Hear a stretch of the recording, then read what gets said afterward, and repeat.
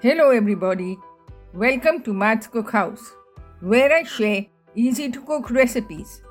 Today I'll be sharing the recipe of the achari soya chap, a vegetarian version of the Punjabi chicken achar. To begin, take 300 grams of soya chap, remove the sticks and cut them into 1-inch pieces. Marinate with half a teaspoon salt, half teaspoon Kashmiri red chili powder and a teaspoon of lemon juice. Mix well and keep aside for at least an hour. Heat a cup of mustard oil to smoking point, turn off the heat and let it cool.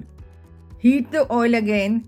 Deep fry the chap pieces on medium heat until they are golden. Remove and keep aside.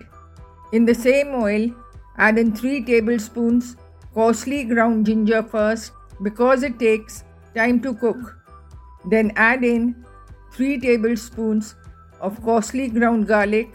Cook for a minute.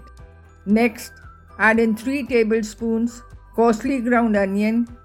When it starts to change color, add in the dry masalas. Do not brown.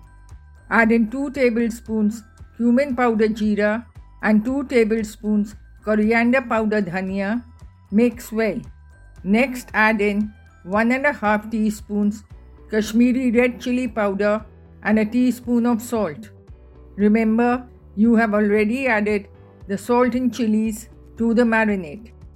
Add in 4 tablespoons white vinegar. Next, add in the fried chap pieces and mix until they are well coated. Finally, add a teaspoon of garam masala powder and a teaspoon of kasuri methi, dry fenugreek leaves. Mix well.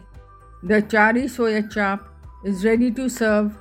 Although it's ready to eat, let the achar stand for an hour or so that the chap pieces absorb the masalas. Serve with puris or parathas.